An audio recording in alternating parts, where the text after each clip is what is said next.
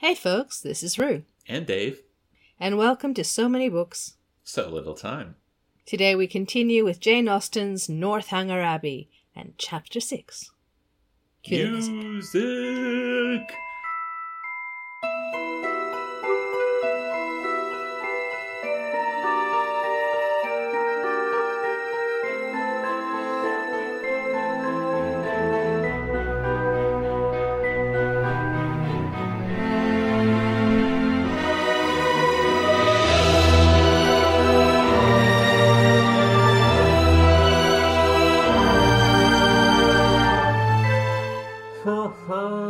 Yeah, okay, so it is a Saturday. We are recording on a Saturday because, time actually means something still. I'm being facetious. Time means nothing. Well, yeah. Look, I think it's come up before. ADHD, yes. Time blindness is a thing. It's not always a thing, but it is for me, and many times when it kicks in, it's not so fun. Oh, yeah. I mean this with the greatest amount of love, but among our friend circle, there's a joke where, there's being late to an event, and then there's Rue. Yes. And sometimes I am early, and sometimes I am late. And sometimes when I'm early, I am extremely early. Like, we're talking hours ahead of time. My little joke there about the time wasn't related to you at all. It was more about the idea of COVID and how one day melds into the next. And yes. It's I can September tell you that in a couple of days, actually. Yeah, it's the joys of. So this has been. So there's been this kind of mixed perceptions regarding being neurodivergent in this kind of climate has mixed benefits. ADHD means that you kind of blank. Well, it can mean, it doesn't have to. Like, with the sense of time merging, one day merging to another, it's more pronounced. At least I know that it has been for me and many people that I've talked to with ADHD. And some of our other traits have kind of gone into the full-on mode. But when it... and it's been great. But like in other spaces, in other settings, it can be quite helpful. It just depends. Like, it's gonna, like with all of humanity and all biological states and everything, there's a very vast spectrum of presentation. Nothing in nature, aside from being alive or being dead, everything tends to be in a kind of a spectrum of some sort. And spectrum in this case meaning there is a distribution of variation of which you tend to see different extremes, and it doesn't necessarily have to mean that there's 2 points that vary, like where there's variations between the 2 points. It can just be a bit fuzzy. Humans and nature and science tends to be a little fuzzy. It's just what's more likely to occur. Think electron clouds, and if you don't know about electron clouds, they're fun to look into if you like probability and maths and chemistry and physics. I saw a picture today of a cloud that looked like a guitar, and the person who took the picture of it was under some power lines, so they were the strings of the guitar. It was really that's cool. Yes. I wanted to say, so on the topic on reading, remember like back in, I want to say January. I know thinking back that long is difficult because this whole year is kind of melded together, and just the fact as you age, time seems to just go out the window. But back in January, I said I had starting to read 1001 Nights. Yes. And I'm almost at the end of book 1. We're reaching September. and I'm nearing the end of it. It's one of those things where, I will read like a good chunk for a week or two, and then I would put it down, or I'd go to another book, or I'd stop reading altogether, or I'd try to swap it out with other books. And now I'm in a better rhythm for reading through books, so I think I'm knuckling down and finishing it. And here's the thing, I'm enjoying a lot of the stories. It's so big that I crave variety, so I will take a break to read something else. And the funny thing is, fair. This is just book one. This is the first 300 of the 1001 Nights. I think it's the Penguin book I have. So, I guess there will be books 2 and book 3, or maybe even more. And I do want to get through the whole thing, but I feel like after I finish book 1, I'm definitely going to maybe even pick up another classic and then come back to book 2. I'm taking a break I'm rereading the Discworld. I'm going right to Discworld after this for a nice palate cleanser. Yes. Yeah. But so, it's weird. Over the last few years, I've found myself tackling these mammoth undertakings in terms of reading. I read, I think back when we were doing 1984, I talked about how I started reading War and Peace. Before then, the year before, I did Infinite Jest by David Foster Wallace. Anyone who's tried to attempt that monstrosity knows how difficult it can be. The last third of that book is footnotes. Last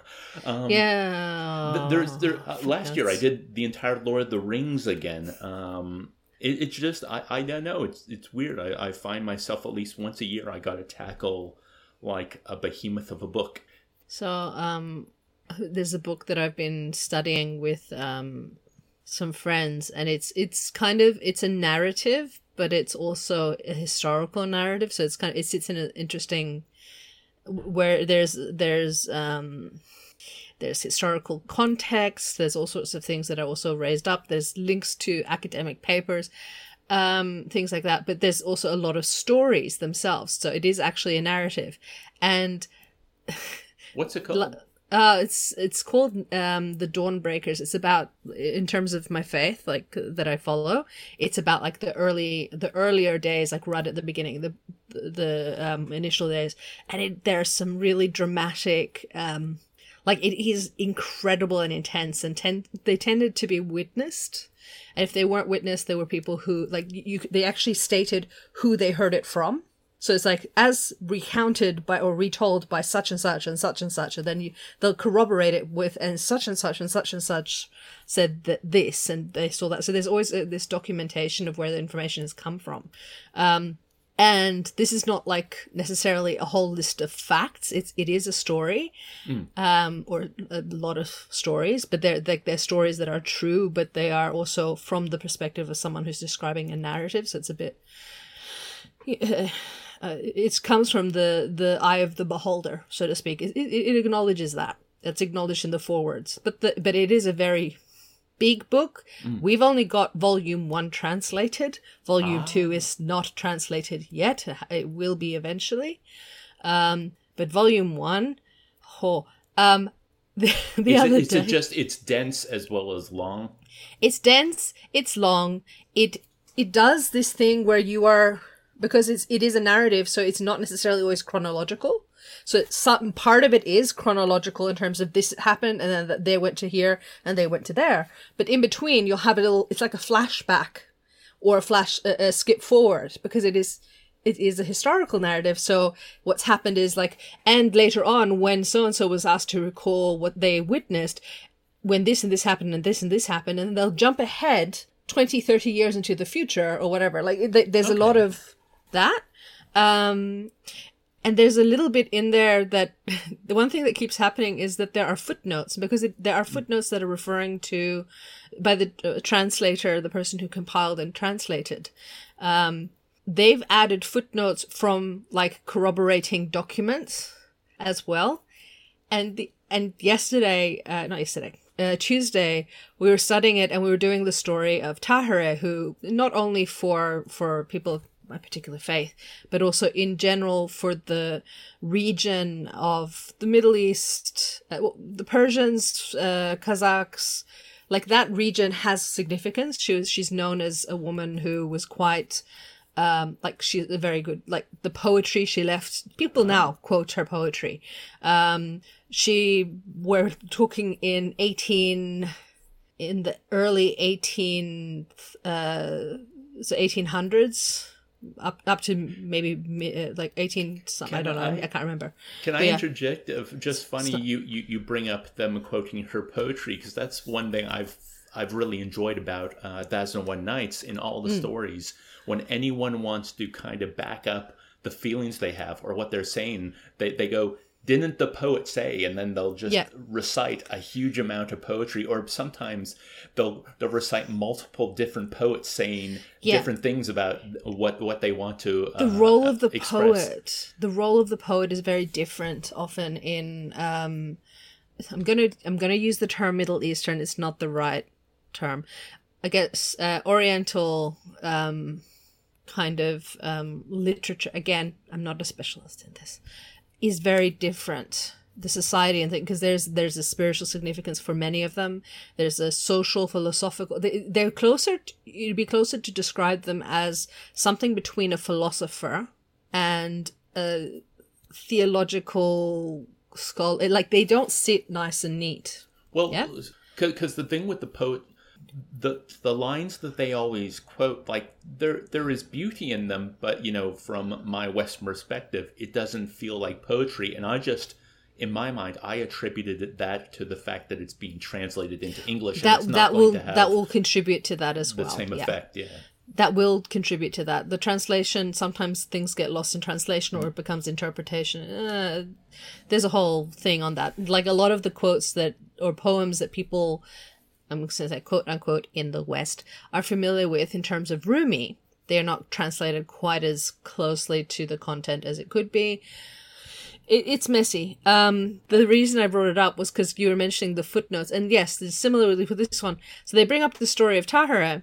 And we had a page where it was just like, there was, I think, like the remainder of a sentence, and then the rest of the page was just footnotes. And I just went, okay. And we read the footnotes too, but we try and read them. We try to read them when they're referred to, and it was massive. It was a massive footnote. What's hard for me is that there's a lot of Arabic and Persian names that I can't read Arabic and Persian. Third culture kid. We are sincerely messed up. But the fun fact is that they've written it in the, the romanicized way of reading it, right? And I'm sitting there going, this is going to be fun. I'm going to try. I can kind of pronounce it, but I stuff it up so much. And I've just gotten to the point of when there's a really difficult name, I'll be sitting there going, oh no. Oh no. and luckily we have at least one person who does read, write, and speak Farsi and Arabic, and knows how to interpret the way that it's written in, because he'll kind of go, so what are you trying to read? That, okay, yeah, no, it's pronounced this way. I'm like, okay, yeah. Good. You're like, thank you. Well, yes, I'm like, thank you. I'm like, and once in a while, they don't volunteer it. Like, they don't step in unless I'm being atrocious and I've butchered something. But they don't do it because they're trying to also build up our confidence. And so one of the things that comes up is that I'm like, okay, need a little help here. Can't get through this one. This is hard. And I'm just going, oh no. And then the same name will come up multiple times in a row, and I will still struggle by the second to third time. It's like, nope. It's probably not comparable, but I've been dreading the day that I finally read Russian literature on the podcast. No, it's comparable. It just feels worse for me because I'm like going, this is your heritage. You know some of these names because you know like the significance of these people, but your brain is just going, okay, those are letters, and I know that I can pronounce them probably, but I'm just going to brain freeze right now, just as you want to speak them. Your perfectionism is going to step in right now and tell you, you can't do this perfectly, you shouldn't do it at all. That. It comes and it looks over my shoulder. That's the perfectionism. And it's like, no, why do you even? How dare you? And it's not blasphemous or anything like that. It's just my confidence. Like, we wouldn't consider that blasphemous. Yeah. This is just us being like, oh man, the struggle is real, and I should really work on my Farsi and my Arabic. I just don't trust my brain enough to do so. Gotcha. Now you've kept saying we, so I imagine this is a group you're reading through this together. Yeah, it's a bunch of younger individuals. I am the oldest. I am honorary youth.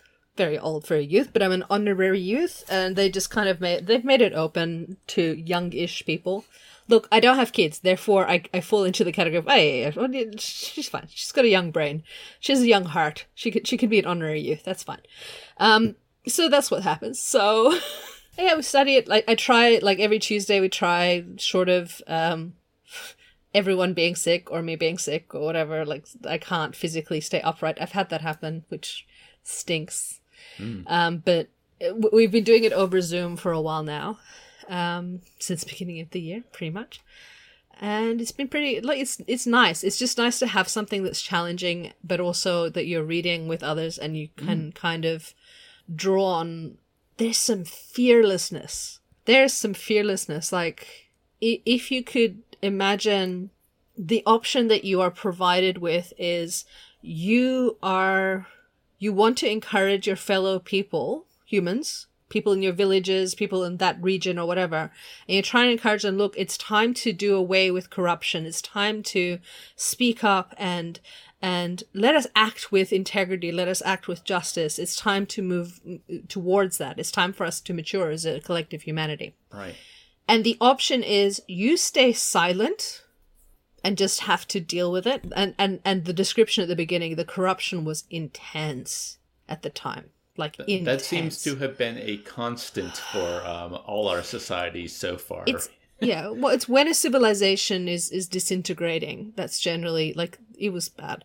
And we're talking, this is widely documented in a lot of the literature out there, whether and even outside of colonial priorities, we're talking cultures that held this area and these people in very high esteem historically, and were just shocked at just how badly things had become mishandled, and right. It was bad. But they had that option, or the option of staying silent. But as soon as you spoke out, essentially, you knew you were courting death. You knew you were courting persecution and death. And it wasn't like you were going to go into a position of power. It wasn't that you were competing for control of the population or anything. The whole point was the empowerment and the mobilization of a society to drop the shackles of this of corruption. Not even calling for a revolution against the government. That was the other thing.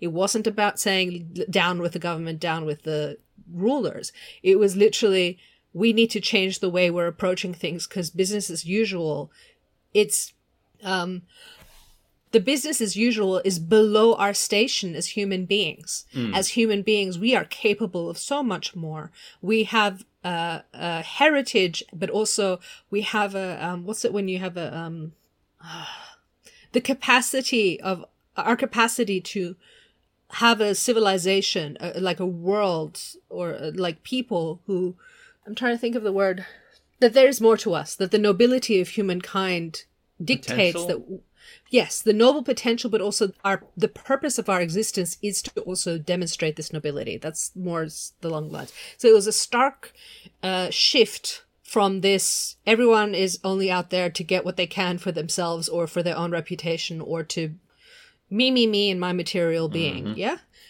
And it's not about whether other people think that you are so erudite and you're so smart and you're this. Who cares what who cares?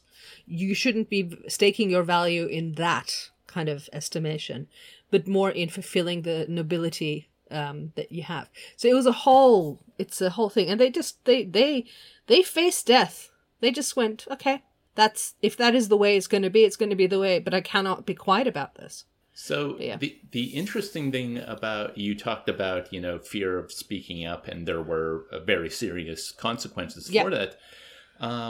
As someone who was born in the U.S. and now lives in Australia, that concept has always been so alien. When I read, older stories set in places where you have to be, even today, there are plenty of places on the globe where you have to be very careful what you say and to who you say it to.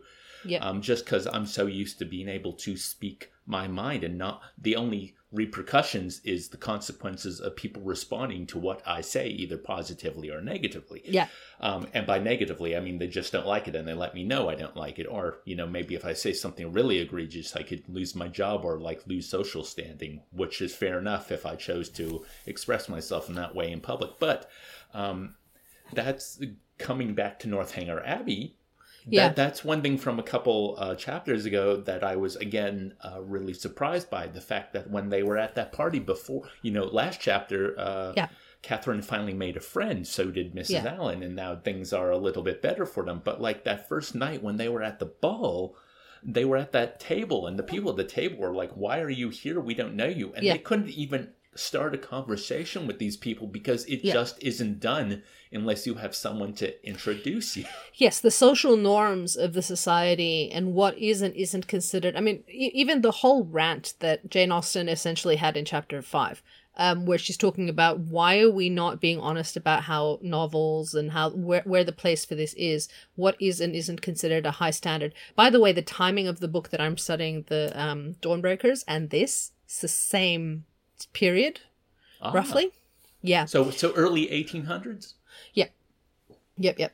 And that's the thing, like we're talking it is it's at that in that time period where this was written, and it made a difference because that was influencing it had an influence upon European perceptions and society as well. There was a whole Orientalism and stuff was as at its peak again. But yeah. So it becomes interesting when you see it from the perspective of, like, in this society, you're falling from the good graces of society or the good graces of company. That was a serious thing because it had repercussions for your safety. It had repercussions for your ability to, dignity was part of it. Like you would lose a lot of dignity, but also your survival was affected by this. Like, yeah. There was no social security. There were limitations as to what kinds of support were available in terms of society, in terms of charities that usually are within the strict confines of the church or requirements. And then also, or maybe here or there some institutionalized options, but they were also unusual. Like it was unusual in the sense of it. So if you lost your social standing, and you were a woman, yes, that was the whole point of that Love and Friendship movie, in that she was scheming so hard because if she wasn't attached to a man, where she was in society, she had no life. Basically, she would have become destitute. Yes, and when we're talking destitute, we're talking seriously destitute. Like, I'm trying to figure out roughly the timing of the Dickensian era of like the stuff that we were hearing described, like that Victorian England. Wasn't Dickens late 1800s? Yeah, but we have to imagine the conditions he was describing. That was, I believe, I'm gonna go just check one thing because I want to remember what era this is. This is I think Victorian era as well. Yep. Okay, so this is pre-Victorian era. This is trying to remember who was before Victoria, and I never really know what was before Victorian. Okay, the Regency era. Yeah, okay. So Regency era. Is that why the Regency players are responsible for that the music at sense. the top yes. of the podcast? So it's the Regency era. You've got George III and George as IV. an American, I know George III. Yes, so we had George III, and I just gave you a meaningful look. So George III, who you can tell he had the best interests of his population firmly on his mind, and it wasn't about exploiting or abusing or anything like that. All the Scottish listeners, all the American listeners are like, I'm like, yeah. All the Spanish and French listeners. Yeah, all the Spanish. Okay. Anywhere around the world that even the English know that George III had issues. is our nice way of putting it. But yeah, so this would have been after George III. This would have been the repercussions of George III, looked after by his regent, George IV. Anyway, so that time where it was in the Victorian era that we had a shift towards things like, it's come up before. You would have seen this in YouTube videos and things like that, where they kind of went, so the poor people, we should probably actually do something about this. And it came because there's a whole bunch of effects of Albert and things were going on there that had an influence of that. That's how you ended up with school lunches. That kind of thing happened because things were deplorable. Like, we're talking terrible. If you were destitute, we're talking living in muck, filth. And just like today in a lot of parts of the world, I imagine back then, the people who were well off looked at poor people as a moral failing rather than a circumstance. Yes, that was part of it. Also, remember, they had come out of multiple wars. They were, not that the wars really stopped, there were still wars going on after, but those particular wars were very intense, very resource depleting. At the same time, there was a sudden shift in I don't know the more details into that, but like I'm sure we could go into breaking it down, the middle class and when that arose, and like all those things become a bit messy. But in terms of poverty, like when you were poor, you were extremely poor. We still have extremes of wealth and poverty. We still have destitute. We still have all these things. But there's significantly, at least on paper, there are significantly more attempts at ensuring that at least there is some sort of, like you're not collapsing. I don't want to describe it because there's some horrible things that happen, but also that used to happen that were extreme. So basically, you don't want to fall out of favor with society, and especially if you are, like, if we said that let's take, so Catherine is relatively, like, she's middle. She's daughter of a clergyman, so she'd be okay-ish. She's not quite the level of the landed gentry, but she's also not, She doesn't want for anything. She's okay. Like, they're healthy. They've got enough, as they were saying, a good family in as much as there's enough for each of the hands and eyes and arms. Like, there's not really illness or starvation affecting them. And the mother didn't die in childbirth. And yeah, like, she's relatively healthy. Like, they're a blessed family. But yeah, so it's interesting because even the expression often is, like, if you look back, it's the surviving children often are mentioned if you look historical things. So the context is interesting. So yes, it's very hard for us sometimes to look back and think of what things were like then without that context. And I think this is a challenge because both with Anne of Green Gables and with Northanger Abbey, it assumes that our dear listeners, and it assumes us as a reader, we have some general idea of the circumstances in which this is set. Well, even Jane Austen's rant about novels talked about, or maybe it was our discussion afterwards, but I seem to remember something about novel being modern, how most people read novels of the time. And we talked about how what we're doing, that we had that conversation about when does a novel become a classic and how many years have to go beyond. Yeah. But there seems to be like...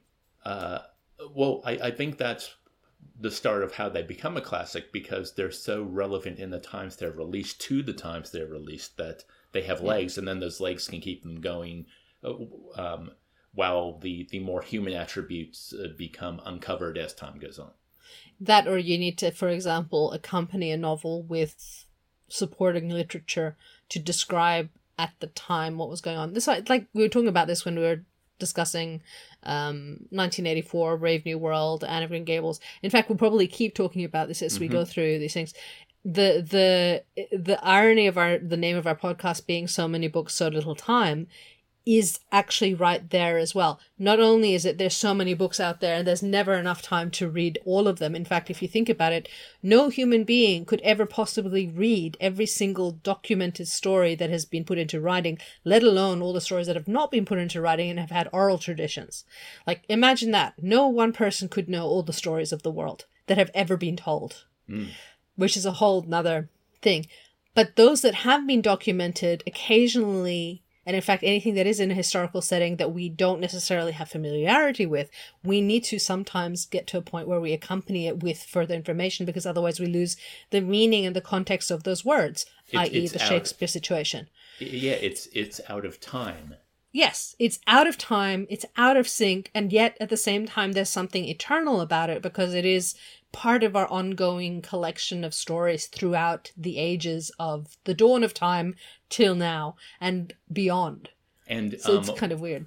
And there's an added layer to that with the fact that so far we've covered books in the public domain because copyright law in the U.S. and a lot of countries alongside the U.S. who have, trade agreements with them have adopted what I find a very draconian copyright policy. And now it's harder and harder for books, media that should already be in the public domain to be put there.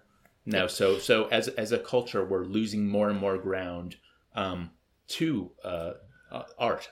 Honestly, it's a very 1984 kind of situation, because the idea is to disconnect our populations with the history that we could be learning from. But if you can't access that history due to financial reasons or other reasons, because simply put, if a publisher decided no longer to create reprints and it's not in the public domain, how are you meant to access it? And even greater is that all the artists are inspired by works that came before them. And if you can't access those works, then art also becomes quite derivative, because there's only the people on top who own all the rights are being able to constantly, I don't want to use the word exploit them, but that's what it feels like. It does sometimes, yes. But anyway, going into the dark end. Speaking of not having enough time, I think we better get to chapter 6, because while the conversation has been wonderful, you obviously are listening to get more of the story and not just listen to us talk about what happened beforehand and everything that comes to our mind and related the deep to it. Philosophies that underpin our... Anyway, so yes, deep philosophical theories that probably others have come up with before us, but it's still fun to explore. So, chapter 6. The following conversation, which took place between the two friends in the pump room one morning, after an acquaintance of 8 or 9 days, is given as a specimen of their very warm attachment, and of the delicacy, discretion, originality of thought, and literary taste, which mark the reasonableness of that attachment. So their common ground, their fandom. Sorry. They met by appointment, and as Isabella had arrived nearly 5 minutes before her friend, her first address naturally was, "My dearest creature, what can have made you so late? I have been waiting for you at least this age. 5 minutes early, and you're late. Anyway. Have you indeed? I am very sorry for it, but I really thought I was in very good time. It is but just 1. I hope you have not been here long. Oh, these 10 ages at least. I am sure I have been here this half hour. But now let us go and sit down at the other end of the room and enjoy ourselves. I have 100 things to say to you. In the first place, I was so afraid it would rain this morning, just as I want to set off. It looked very showery, and that would have thrown me into agonies. Do you know I saw the prettiest hat that you can imagine in a shop window in Milsom Street just now? Very much like yours, only with coquelicot ribbons instead of green. So I'm going to go with coquelicot is red poppy. Okay. That's all. I quite longed for it. But my dearest Catherine, what have you been doing with yourself all this morning? Have you gone on with Udolpho? Yes, I have been reading it ever since I woke, and I am got to the Black Veil. Are you indeed? How delightful! Oh, I would not tell you what is behind the Black Veil for the world. Are you not wild to know? Oh, yes, quite. What can it be? But do not tell me. I would not be told upon any account. No spoilers. I know it must be a skeleton. I am sure it is Laurentina's skeleton. Oh, I am delighted with the book. I should like to spend my whole life in reading it. I assure you, if I had not been to meet you, I would not have come away from it for all the world. Dear creature, how much I am obliged to you, and when you have finished Udolpho, we will read the Italian together, and I have made out a list of 10 or 12 more of the same kind for you. Have you indeed? How glad I am! What are they all? I will read you their names directly. Here they are in my pocket-book. Castle of Wolfenbach, Clermont, Mysterious Warnings, Necromancer of the Black Forest, Midnight Bell, Orphan of the Rhine, and Horrid Mysteries. Those will last us some time. Yes, pretty well. But are they all horrid? Are you sure they are all horrid? Yes, quite sure, for a particular friend of mine, a Miss Andrews, a sweet girl, one of the sweetest creatures in the world, has read every one of them. I wish you knew Miss Andrews. You would be delighted with her. She is netting herself the sweetest cloak that you can conceive. I think her as beautiful as an angel, and I am so vexed with the men for not admiring her. I scold them all amazingly about it. Scold them? Do you scold them for not admiring her? Yes, that I do. There is nothing I would not do for those who are really my friends. I have no notion of loving people by halves. It is not my nature. My attachments are always excessively strong. I told Captain Hunt at one of our assemblies this winter that if he was to tease me all night, I would not dance with him, unless he would allow Miss Andrews to be as beautiful as an angel. The men think us incapable of real friendship, you know, and I am determined to show them the difference. Now, if I were to hear anybody speak slightingly of you, I should fire up in a moment. But that is not at all likely, for you are just the kind of girl to be a great favourite with the men.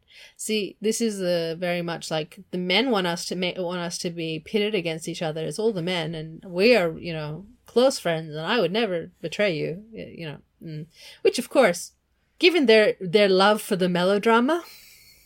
I also wonder if all those titles she rattled off were real books of the time. They probably are. We can look them up at the end. I think we need to write that down. We shall do that. Okay. Oh dear, cried Catherine, colouring. How can you say so? I know you very well. You have so much animation, which is exactly what Miss Andrew wants, for, I must confess, there is something amazingly insipid about her. Oh, I must tell you that just after we parted yesterday, I saw a young man looking at you so earnestly. I am sure he is in love with you. Okay, so can I just point out, she said, I'm rarely, when I'm friends with you, I'm really friends with you. And this one is one of my dearest friends. And yet she's like, well, yeah, but you've got this trait, and she's actually a little dull. She's a little, she drops little nasty things in there. Did you see that? Yeah. It's so... Well, I kind of...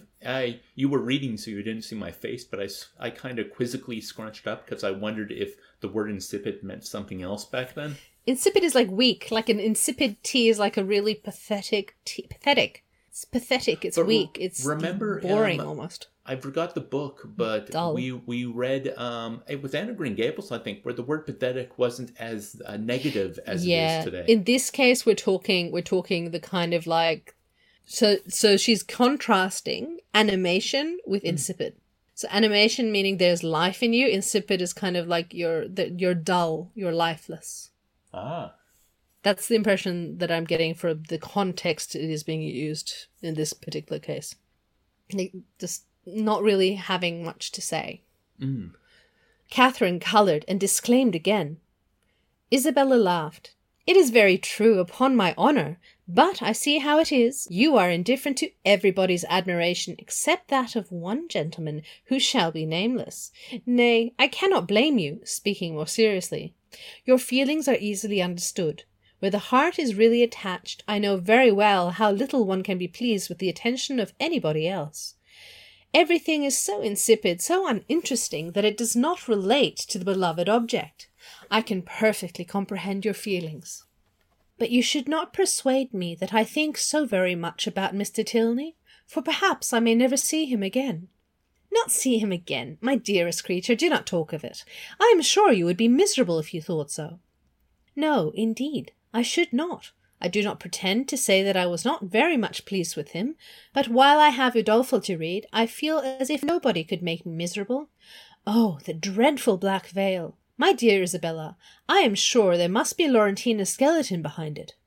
It is so odd to me that you should have never read Udolpho before, but I suppose Mrs. Morland objects to novels. No, she does not. She very often reads Sir Charles Grandison herself, but new books do not fall in our way. Sir Charles Grandison? That is an amazing, horrid book, is it not? I remember Miss Andrews could not get through the first volume. It is not like Udolpho at all, but yet I think it is very entertaining. Do you indeed? You surprise me. I thought it had not been readable. But, my dearest Catherine, have you settled what to wear on your head tonight? I am determined at all events to be dressed exactly like you. The men take notice of that sometimes, you know. But it does not signify if they do, said Catherine very innocently. Signify? Oh, heavens! I make it a rule never to mind what they say. They are very often amazingly impertinent if you do not treat them with spirit, and make them keep their distance. So she is... I'm just going to process this bit of it. Okay. So she wants to matchy-matchy because it gets the attention of the dudes, but then at the same time she says, oh no, I don't actually want their attention. You got to keep them in their place. Wait, so you're saying we should dress up the same because it gets their attention, but at the same time saying that, oh no, we keep it in their place, they're not allowed. Are they? Well, I never observed that. They always behave very well to me. Oh, they give themselves such airs. They are the most conceited creatures in the world, and think themselves of so much importance. By the by, though I have thought of it 100 times, I have always forgot to ask you, what is your favourite complexion in a man? Do you like them best dark or fair? I hardly know. I never much thought about it. Something between both, I think. Brown, not fair, and not very dark. Very well, Catherine. That is exactly he. I have not forgot your description of Mr. Tilney. A brown skin with dark eyes and rather dark hair. Well, my taste is different. I prefer light eyes. And as to complexion, do you know, I like a sallow better than any other. You must not betray me if you should ever meet with one of your acquaintance answering that description. Betray you? What do you mean? Nay, do not distress me. I believe I have said too much. Let us drop the subject. Oh, dear. So this is really odd.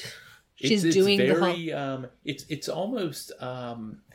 I know you won't like the use of the word because of what it pertains, but it feels schizophrenic to me, like she's of two minds and she's switching between them. I wouldn't have said that. I would have said she's acting with insincerity. Okay. There's a lack of sincerity in the way she expresses herself. She's saying, I shouldn't tell you this, but... Like there's a coquettishness about her. Right. You know, like that, oh, you mustn't, truly. Like, I don't think she's honest with her language is the way that I would phrase it. She's not sincere. She's playing a part, and that is a problem because they're all playing a part in the society, but you've got Catherine here that is contrasting it. And I guess, if you argue about it, that's what's making her the hero, is because she is naive. She is not aware of all the...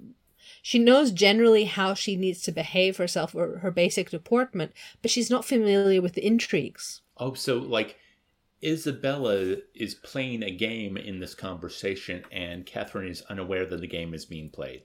Yes. Like Catherine, so Isabella is behaving in the way as it is expected of a young girl in that society. You know, the one that when Jane Austen was describing the novels and like what people think of women, and like they look down on them essentially for reading novels, or that they're silly, they're flimsy, they don't have really much thought. She's commenting on it, and basically she's got this one character here that is definitely playing a bit of that, playing it quite heavily. Whereas Catherine, she's explicitly stated she is the unexpected hero of this story. You wouldn't think that she's the heroine of the story because she hasn't actually done anything that's particularly noteworthy. It doesn't make her very different. But her traits are that she is honest, she is sincere, she is sweet, she is genuine. And she's somewhat naive to the ways of the world, but she's also she's a kind of person. And that kindness in itself could be what the heroism is. Right. Well, yeah, a lot of the time the main character, and we talked about this before, how, the hero's journey is usually a person that you wouldn't think would go on an amazing journey, but it's often because they are just this normal person, but also they have qualities associated to them that makes them when the call to action comes up, maybe they'll think about it, but in the end it's like, oh no, because of who I am, I've got to do this. Yeah. And then and then in this case also we do know that she's a bit silly and a bit naive, and the silliness comes in part from her naivety, but also remember she was a bit, when it came to her lessons, she was never really super at she didn't necessarily have the follow-through. Like, she liked to play piano, but she didn't really she never really got to the point where she's accomplished. Yeah, she likes to sing, but she's not actually that accomplished. She likes to paint and draw, but she's not that, like, she that's gone to the wayside. I think that's reflected in this conversation as well. We don't know because we don't know these books, but I have a feeling at the time, if you knew what Adolfo was, and you also knew what that book that Mrs. Moreland had been reading and that Catherine actually liked, but Isabella said, oh, Miss Andrews could not get through it, so I thought it was unreadable. I think that the way those two novels reflect off each other and how that pertains to these characters would be more illuminating. Yeah, well, I think we'll come back to it in 2 seconds. Like, we could look. I mean, give me 2 seconds. Let's continue with the book. Okay, The History of Sir Charles Grandison. So, it is a fiction. Let's just read the summary. Epistolary novel. What's an epistolary novel? It's a novel written as a series of documents, usually letters, newspaper clippings, things like that. Ooh. That doesn't sound entertaining to me, but then who knows? But it could be. I think that's also the idea. It's like, so it was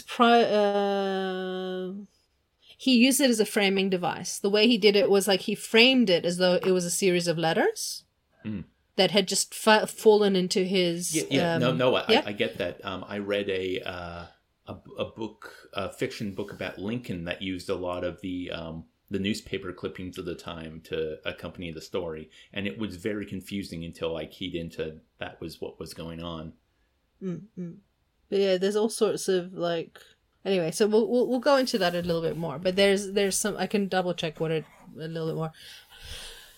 But it's interesting that the read before she was saying, is Adolfo horrid? Are you sure they're all horrid? And then the other way that she's going, oh, that's an amazing horrid book, is it not? It's not bad. It's not a negative thing. So I think horrid, at least when they were talking about all the books they were reading, mean that there's like a lot of melodrama. There's yes, or there's some sort of there's like extremes. Well, even she's talking about, the Black Veil, it might be that character's skeleton. So that, to me, talks about how the Gothic romance really was leading into the horror genre over time. Yeah, you can see the connection. And it's like thinking of the worst thing that could possibly happen, or the unexpected, And it does remind me that when I was a preteen, I loved like the works of R.L. Stine and all those, like Hardy Boys and murder mysteries and adventure stories that always had a little bit of darkness to them. I actually think there's a context to this that we're probably also missing in terms of, like, if we went into it, a friend of ours we have a few friends that are a bit more versed with horror as a genre. But there's been like a lot of horrible things that have happened. So remember, the timing of this is we've just had some wars. Like, I mean, we always had wars, but we've had some pretty bad ones. There's been disease. There has been pestilence. There was, from memory, there were some really bad spreads of disease, like a few pandemics and plagues and all that kind of stuff. So that all connects in. Like, that would also play a part, because it almost, to cope with the horrors that society has been through, they try and come up with something that is even more horrible. And in fact, they were suggesting that that's something that will probably happen it's what happened in our history as well, post Spanish epidemic, post other pandemic kind of situations. There's a shift in the media and it becomes more horror driven, because it's like, let's think of something that's worse so that the horrors that you've actually been through don't feel as bad. Yeah. Yes. So we shall move on. Desensitization, I guess, is the aim part of it. or training them into the art of very dark humor. Well, also we talked about books as empathy machines. The idea that you put yourself into a more horrific scenario, and there's almost I want to say a gratitude where it's like, there was a sentence in there that actually said it. She was saying something there. So she's missing the guy that she was interested in, right? So Mr. Tilney is not there anymore, and she's a bit disappointed because she did kind of feel affection towards him. They had a crush. I do not pretend to say that I was not very much pleased with him. So she was upset. But while I have Adolfo to read, I feel as if nobody could make me miserable. So they are retreating and escaping into the fear and the horror that others are experiencing. So there's this comparative, I'm lucky. That's not me. That hasn't happened to me. And as you talked about last week about escaping into a book when things in life are hard, a little tough to handle. Yeah, which makes sense. So we're going to now go. So we've got. So Isabella just said, "My taste is this. What's your taste in men? What kind of?" It's so horrible. It's just like, what's your checklist for how they should look like?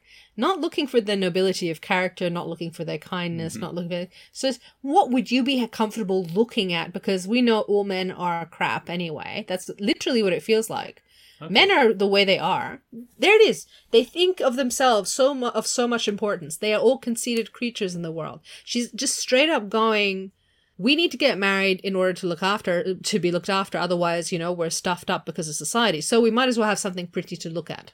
And also she talked about, well, here's what I like. So don't betray me if you see someone like that. Don't go after them. And at where we left off, Catherine's like, betray you? Whatever do you mean? Again, that naivety, like, I would never. Yeah, it's like either betray me by going for someone that is after, or betray me as in tell them that they are my type. So that could be taken again two ways, and I'm sure that's probably just because we don't entirely know the way that word is used is a bit. It could go both ways, especially with Isabella. Right.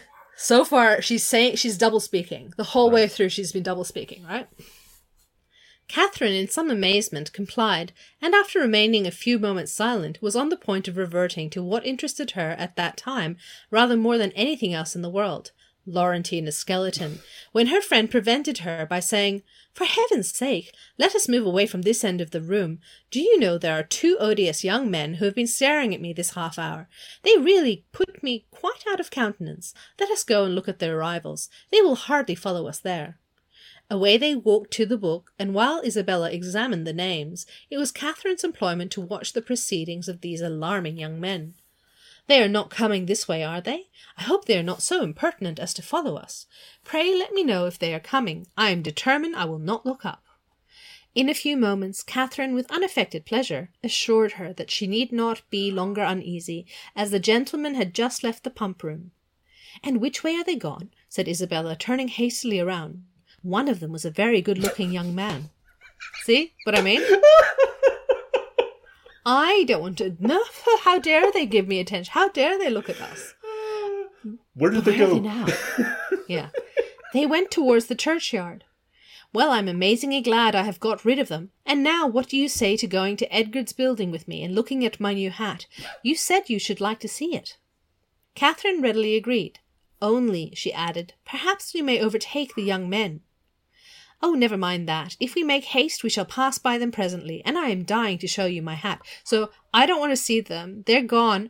Let's go to the place that we didn't initially want to go. Let's go there because I said something about my hat earlier, and so now they'll take us into their path." Yeah, she's... maybe it's also an inability, the way she was raised, that she can't say what she means or what she wants. It has to always be in a roundabout fashion. But also remember, the society they're in, women are not really free to express their wants. Remember we had before, Catherine should not even be thinking about indicating that she likes him without him first having said that he likes her. Right. That's not what proper young ladies do. And if we're gathering what we need to from Thorpe's, what's her name?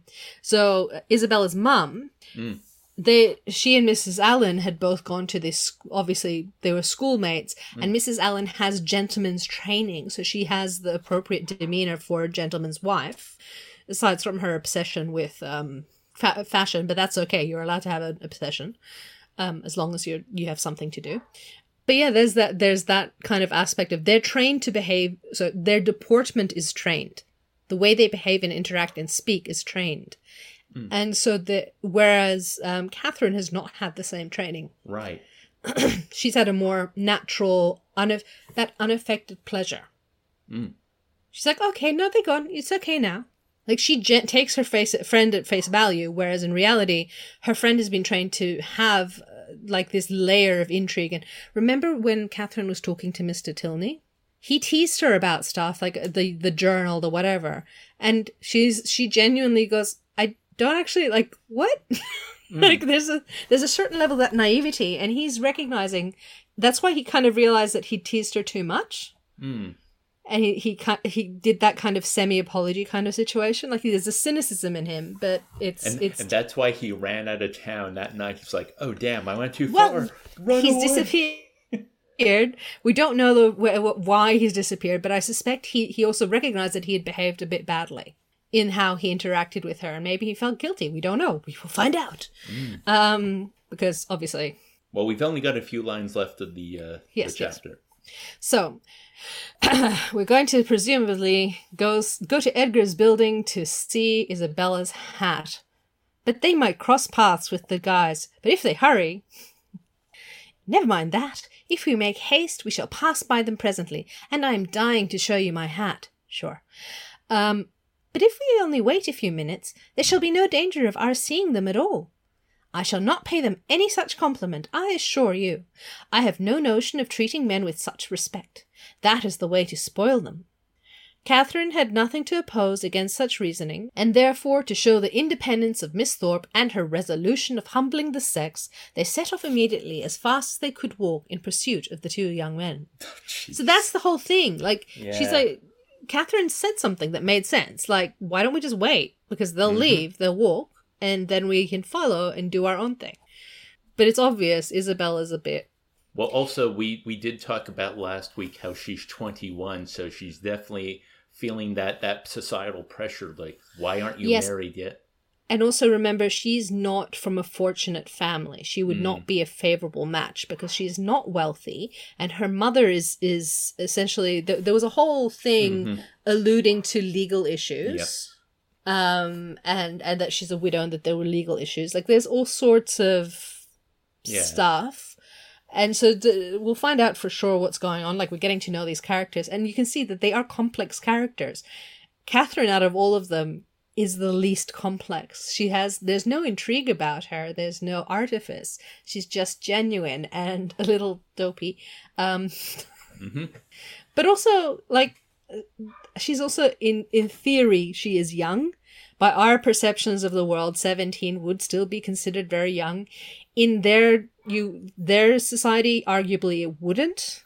However, Well, there's this weird thing I was just thinking about. You know, I'm a big fan of anime, and a lot of the more popular long-running series, the main character is always kind of a bit of a dunce. You know, that they're good-natured and they're strong, and they work to protect the people around them, and they make friends with most of the people they come up against. But it's always played off a joke that they're not too bright. They have other people for that.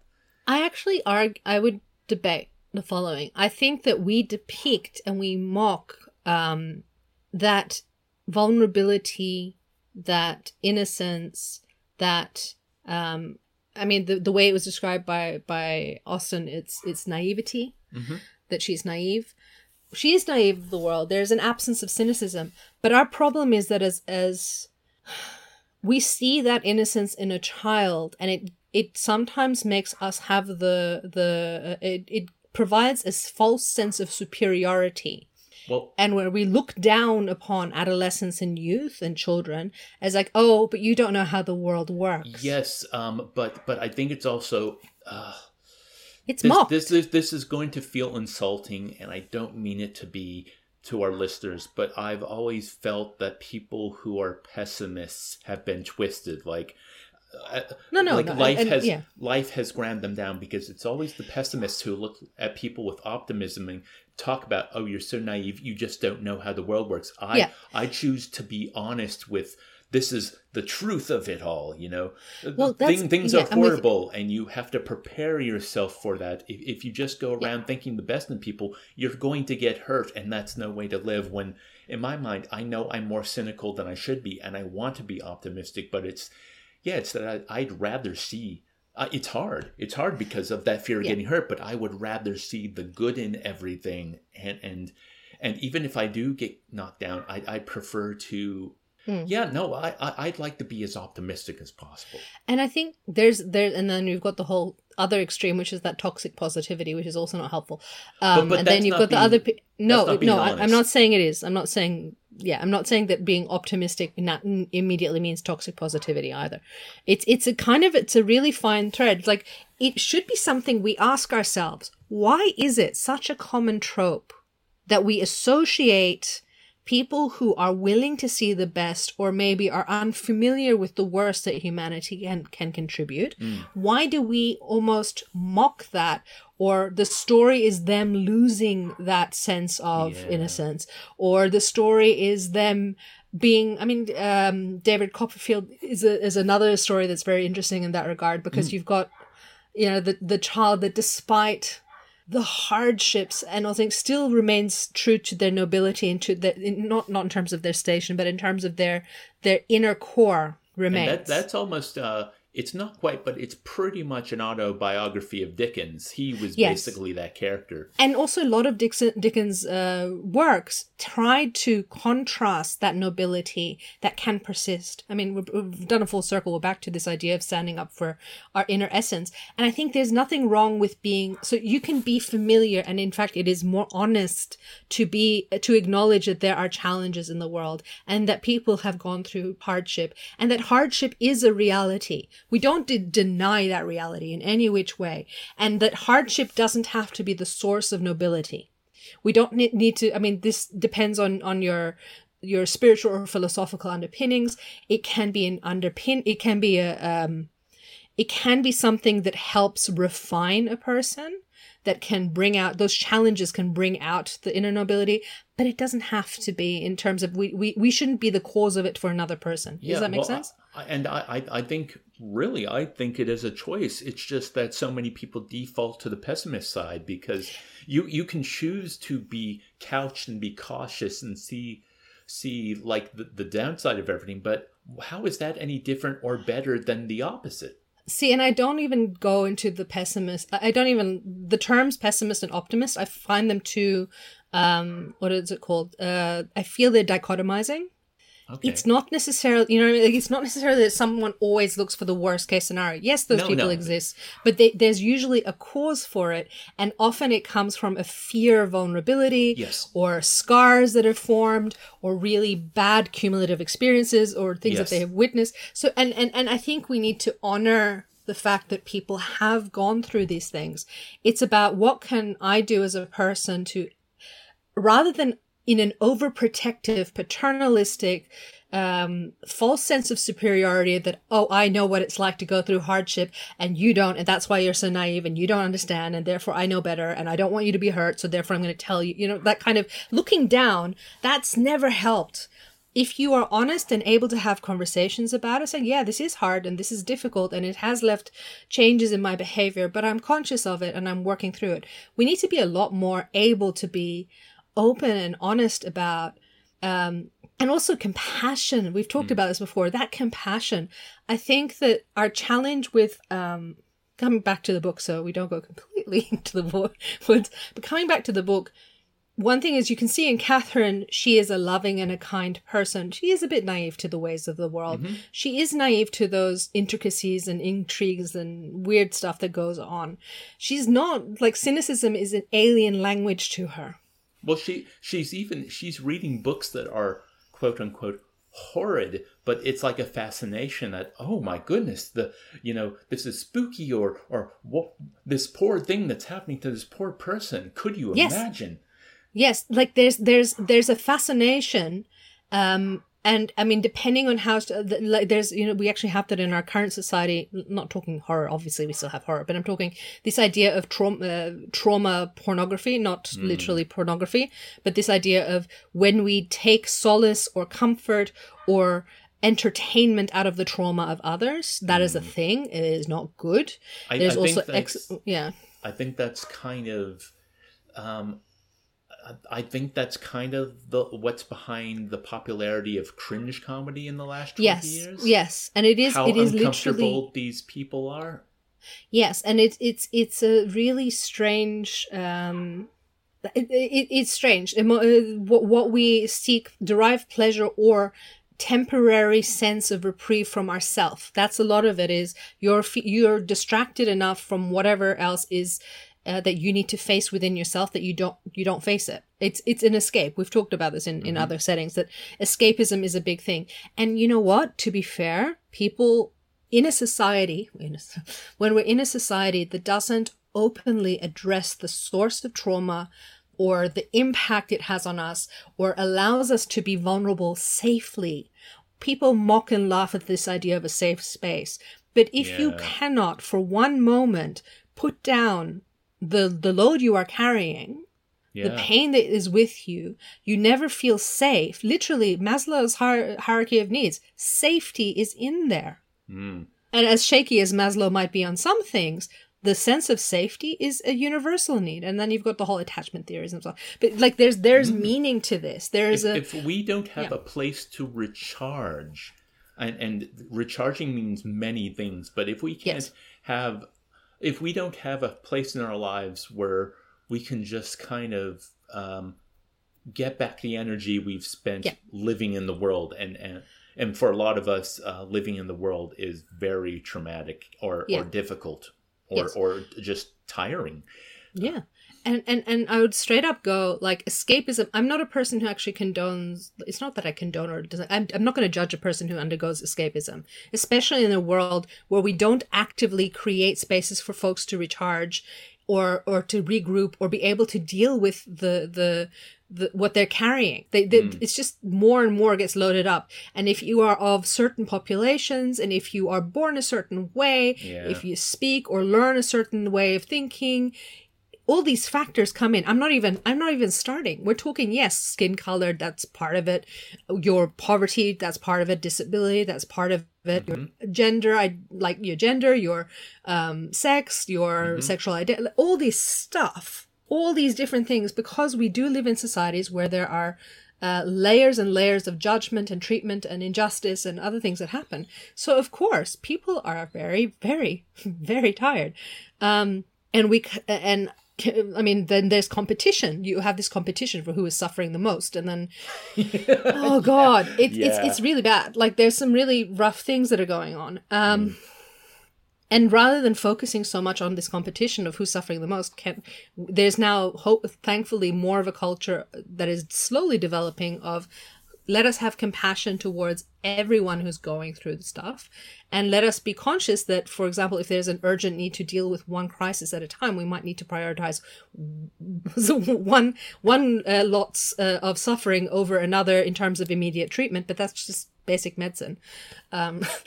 Usually when you have someone come in with a bleeding wound and they are bleeding out, you treat that first before the person who's come in with a minor, a bit of a tummy upset. Well, yeah, even a broken bone, like, you're not going to put that up if someone is going to risk bleeding out. Yeah, for example. Can I just take us way back to you when you were talking about the way that innocence and naivety is treated in our society? You used the word parental, and that's an idea, as you were talking about it, that kind of hit me. I think it's because a lot of people think of optimistic as childlike. The idea that if you are naive, if you're optimistic, if you're not cynical and pessimistic, that means you haven't grown up yet. Yeah. Well, it's that you're okay. Have you would have read this in different characters. You know, when there's a child that is hardened. The trope of the hardened street urchin. and things like that. Because they've had to survive. Yes, and then that harshness that survival brings out in a person, and then in those cases, then you don't. Then it often cultivates a fear from that person because you don't know how desperate they could get to cause you harm, and that gets really messy. The thing that I'm talking about more so is that the way in literature, in media, in art, even in society generally, we either treat innocence as a commodity, something that is super celebrated and like, oh, look at how innocent, like that over, and we play into it, and then it becomes something also very disturbing and horrible as well in a different way. But in general, when we look at a child's innocence or honesty, or an adolescent or anyone who is maybe less familiar with a topic, and we're not talking a willful ignorance, it's just that they hadn't even thought of something yet. We mock it, or we tell them, oh, you just don't know any better. Here, let me educate you. Even that expression, let me educate you, as opposed to let me support your process of getting familiar with this topic. Let's explore this together. There's so many ways we could be perceiving this.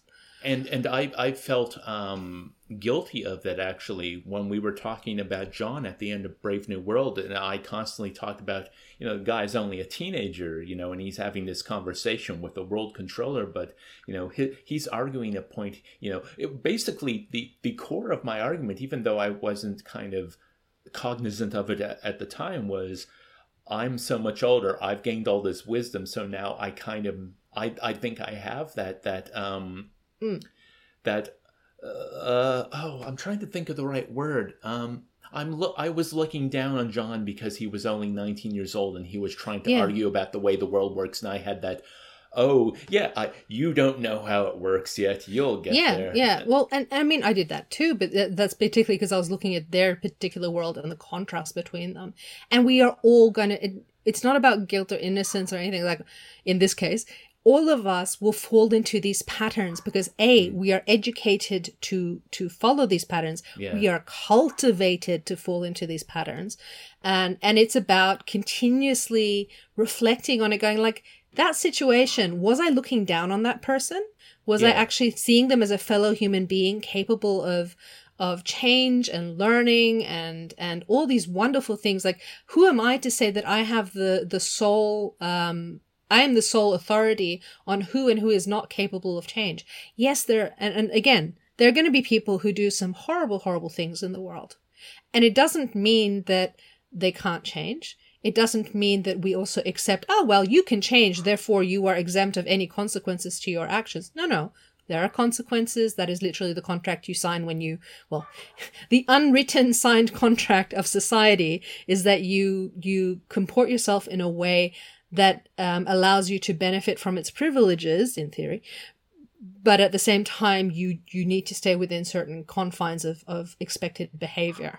And if you are causing harm to others, that there needs to be consequences to that. The problem is that we're not always conscious of what harm constitutes of, and sometimes what society deems harmful, what society deems helpful. Again, looking back at a lot of people in power never suffer consequences. Yeah, that's a whole nother thing. There's always these exemptions, and that would be corruption and greed and status, and we know it's not real. There's a whole bunch of hypocrisy as well. But if we're looking here at this society here, in bringing it back to the book, because we could go really into some stuff, man. Going into this book, we've got this situation where they live in a society where there are women particularly are in a rough spot. Depending on which strata of society you are born in, that can be even rougher, or what you are like, whether you are the firstborn, the secondborn, or whatever, that can make a difference. If you are married or not makes a huge difference. What your reputation is within that society will make a difference. And then you're told you have to live by certain formulas of speaking and acting and behaving, which is incredibly intense.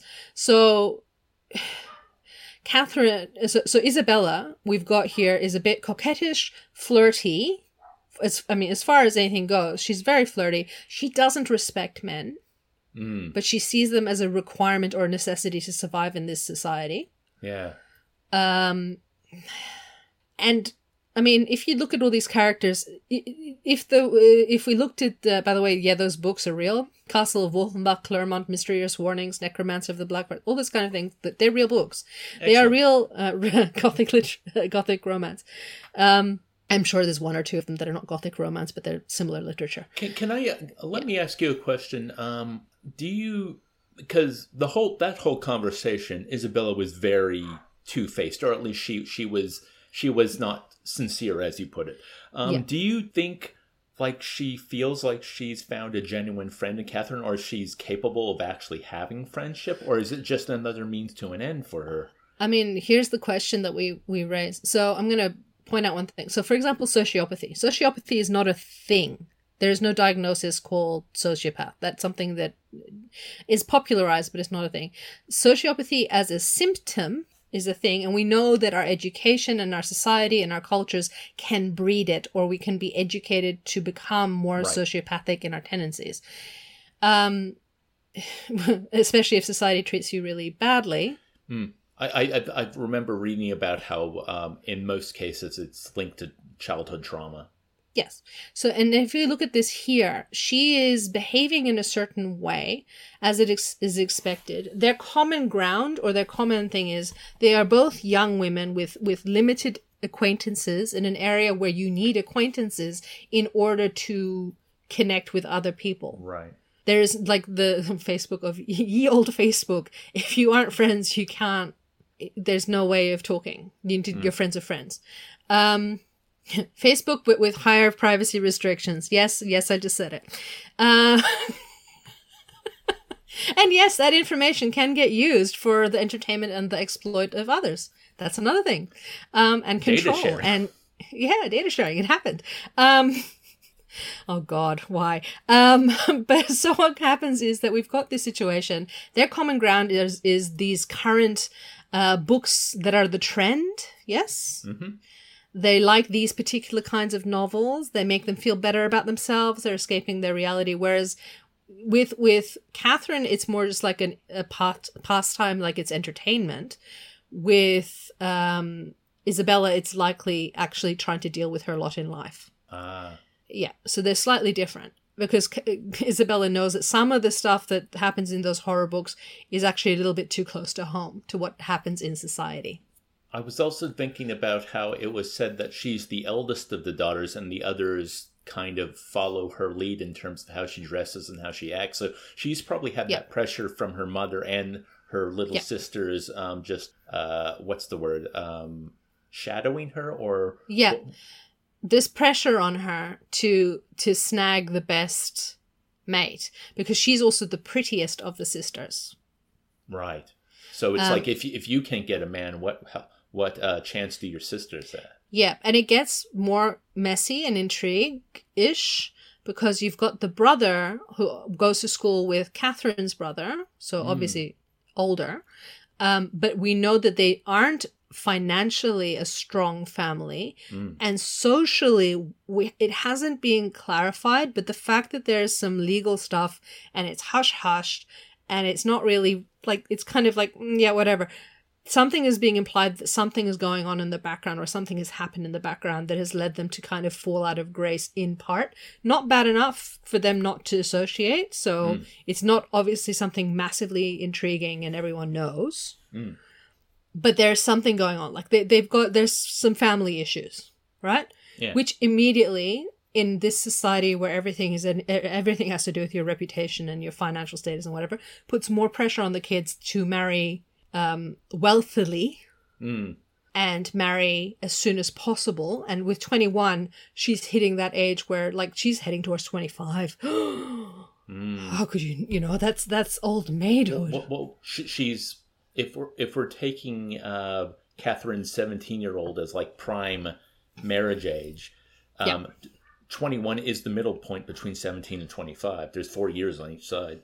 Yeah, so she's right now at the age where she should be getting married, and it feels very strange to say getting married, whatever. It's like literally, it's. You saw the way that she's talking about, or you heard. Sorry, listeners. You can hear the way that she's talking about men. You can see the way that she intrigues Like, oh, I wouldn't give them attention for the world. Where have they gone? That one looked really good. And yes, there is what you were saying before. Your looks are often taken as an indication of the goodness of your character. If you are wealthy, you would look better. And I mean, in theory, if you are wealthy, you would have access to more health options. Yes. Yes, because you could afford the doctor, or you wouldn't be treated as substandard and not worthy of care and caution. So yeah, there's a whole bunch of that as well. Because yeah, for example, you'd still have most of your teeth. That would be a thing. You can buy better clothes. You've got the education. Yes, of some sort. That's actually a thing. Legitimately, your appearance would have been at least a cursory indicator of your station and likely health prospects, which, of course, in a society where it's all about mating to compensate for the fact that you have a population that was decimated through wars and conquest and expansion of the British Empire, that would have been a thing. Yeah. So it's, you know, there's layers to this. If you break it down, there's more and more layers. There's a reason the society is the way it is. There's a nation of conquest and colonialism to feed, you know? The machine. The machine, yeah. I mean, we talk about the machine of society, the cogs of society in 1984, and we talk about them in Brave New World. But really, if you reflect a little bit with a little bit of more critical thought on Austen and I mean, Wuthering Heights, all of the more classic, even especially the novels written by the women of the age, Jane Eyre, there you can actually see the cogs if you look closely enough. Yeah, and it's funny, that stuff was there in Anne of Green Gables, but it seemed to be in the background, maybe because they were like in a small, quaint country town away from like a major city. Yeah, but also in that town, the cogs were very much, look, this is farmland. Yes, there's creativity. Yes, there's stuff going on, but this is farmland.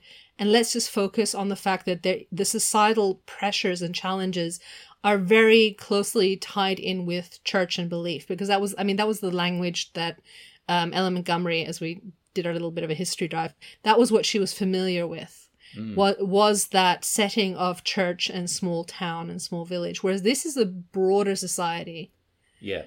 And even though we're just talking specifically about Bath and the surrounds, this is beyond. A place, and Bath and just immediately beyond, we're talking about a society where everything has been determined by factors. And I mean, ultimately, if, dear listeners and readers, you would like to take that reflection back and you think about our current society and what informs our actions and our priorities and all these things, it's everywhere. You can see the signs of what we prioritize in our society based on what actions and what has happened to inform that. That old saying, no man is an island.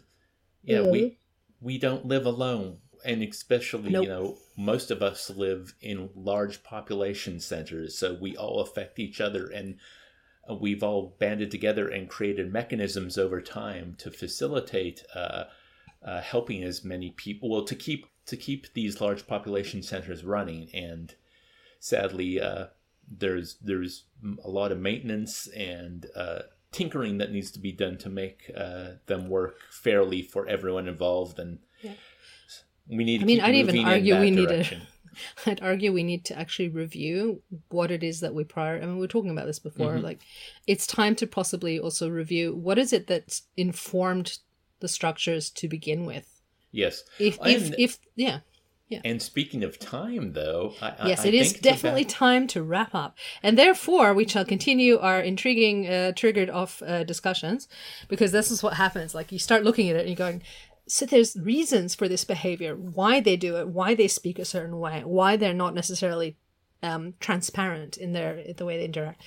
Yeah. So on that note, the music at the top of the podcast is from the 2014 adaptation of Northanger Abbey, played by the Regency Players and composed by Charlie Mole. The music at the end of the podcast is I Am the Slime by Frank Zappa. You can find me on Twitter at RuMcMoo. And I am over on Twitter at Dave_the_turnip. If you would like to contact our podcast's Twitter or Facebook page, it is at SMB SLT Podcast. And if you would like to email us, you just stick an @gmail.com at the end of that. Please, we'd love to hear your feedback about not only the books we are covering, what you think of the book, what you think of each individual chapter. If you have thoughts, we would like to hear them. But what you think of our discussion. If you have books that you would like to recommend to us to read in the future, we would love to hear them, and we will take all suggestions seriously, even if we choose not to go down that particular path. Yeah, it's fun to explore, and if we don't read it on the podcast, we may be reading it in our private time, and it'll probably come up. Actually, that a good example of that. Early on, when we were reading 1984, we hadn't decided what the next book was going to be. And we tested a couple books before we settled on Anne of Green Gables. And one of them was Rue read me the first chapter of Howl's Moving Castle. And it did not, we found we were forcing discussion as we were reading it. So we thought it wasn't good for the podcast. But what happened then is that in my own time, I read the book myself and I quite enjoyed it. It's a beautiful story, and it's a fun... it's a fun time. Yes, we do recommend it at some stage. If you get a chance, read Howl's Moving Castle. And yes, I will always encourage and promote reading of young, quote unquote, young adult or children's literature, because it's, as we were talking about this entire podcast, it's nice to go back to that space. It's comforting. It's very comforting, and it's nice. And it reinvigorates your sense of curiosity for the world and hope. I guess hope is the word. Hope is the watchword. So we hope you have a good time, and we will catch you next episode. Stay Bye. safe. Happy reading. Goodbye, everyone.